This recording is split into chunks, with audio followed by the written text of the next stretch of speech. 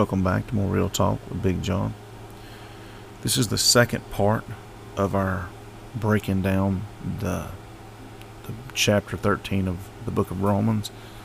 And I said the very first part of that other video, and I may have hinted to it along the way, that there's sections of what I'll be talking about. They're going to be expressly for Americans today in this podcast.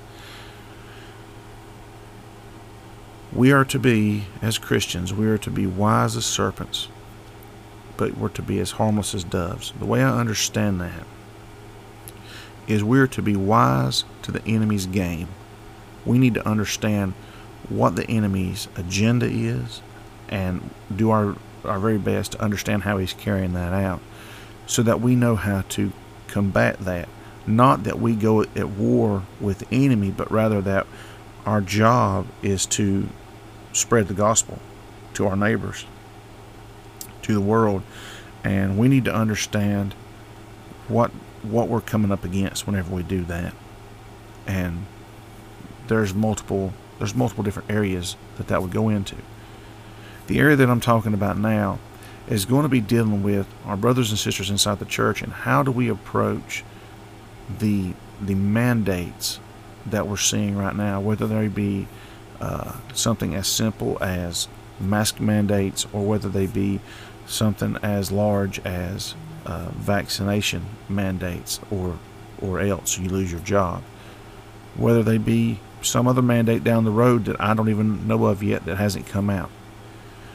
So I'm going to talk a little bit to Americans.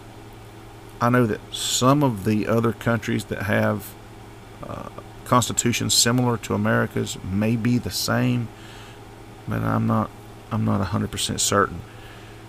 So I don't want to give bad advice. So this is a disclaimer up front that I'm not a lawyer, not in a constitutional American law, and certainly not for the People's Republic of China's law. I have no idea what any of the laws are in other countries. One of the things that I said in the previous podcast is, and I'm not going to reread Romans 13 because it takes too long, and I don't want this to be very long, the section that says we're to be subjection to the governor and the authorities that are over us.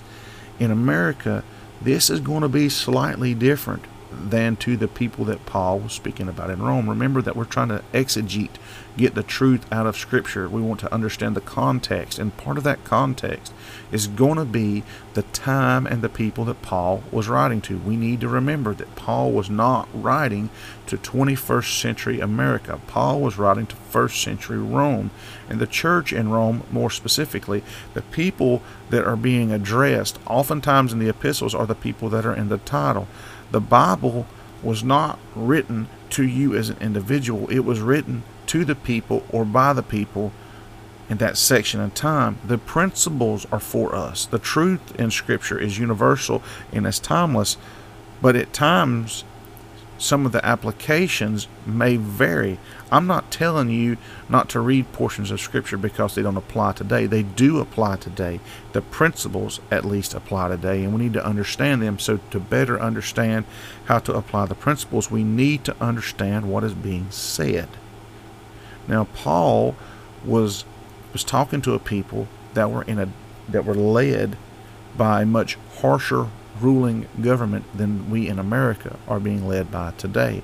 Whatever Caesar said was so. However, there were things that Caesar was going to ask of Romans at that time that Christians could not do. For instance, there would be a caravan of people that would be carrying an idol or something around, and you had to walk up and pay your money and say Caesar is Lord, or essentially Caesar is God, and lay your token on that little altar that they carried with you. And not to do that was to warrant the death penalty.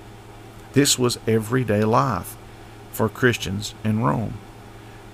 And there was many brothers and sisters who died because they would not say Caesar is Lord. Paul wasn't telling them, especially in Romans, you see where he's telling people pay taxes where they're due, pay taxes. That's not the problem. The problem has nothing to do with the money. The problem would have to do with you trying to exalt a man into God's position. Well, we don't have people walking around today asking for taxes before we walk down the road and telling us that we have to get on our hands and knees and say whoever the President of the United States is God. We're not having to do that, right? Or off with our head. But what they are asking us to do is they're asking us to take mandates that our governors put out and adhere to them as if they are the total authority. Case in point, you can have a doctor. We have one called Fauci in this country, and he can cancel church services, Christmas gatherings. He can cancel all that by just saying we shouldn't do it. And then a lot of governors will say, okay, well, he says it, we're not going to do it. Well, the Bible says we're not supposed to forsake the assembling of ourselves together, even the more so as we see the day approaching. Obviously, I'm talking about the gathering of saints in form of corporate worship. So do we adhere to that? I think the short answer is no, because now a man is trying to put himself in an authority above God. What about something as simple as wearing a mask in a supermarket? I believe that the answer may be even simpler than the governor or the government mandating it. If a supermarket owner were to ask you before you came in that store to put a mask on or not shop there, it is his store, and you should do as he says, or leave. Now, if that's a public space, I believe that's totally different, because a public space is owned by the people. So, while I will say that I'm guilty of not wearing a mask anywhere, and that is what it is, if the owner of a store were to come up to me and say, I own this store, I need you to wear this mask, then I would leave, if I'm being honest. But it is his store. There's a small store in the town close to by where I live. I used to really like going in that store, but they took a real hard line with the mask mandate, and they said you're not coming in here unless you're wearing a mask. And there's another store down the road that didn't take that line, so I just went to that other store. As an American, I have the right to go wherever I want to. I'm not forced to go to a store that requires you to wear a mask. I just think that there's some things we have to keep in mind. That's one thing, when you have the freedom to go to another place that doesn't require these things. That's very simple. The other side of the coin is, what if the government says, well, you have to inject this particular serum in your body? Well, some people are saying, well, the government says we have to do it, we have to adhere to the government and whatever they say. But the government didn't create your body. The government didn't tell you how to order your body. In fact, I think the government in this case is expressly wrong, because the body that you live in, if you're a Christian, isn't even your body. You're a steward of it. But my Bible says that your body is to be a temple of the Holy Spirit, and it was purchased because there was a price on it. Death was the price, and it was purchased on the cross by Jesus Christ and paid for with his own blood and sealed by his resurrection. So to some end, you've already got a master in Jesus. You can't have another one in the world.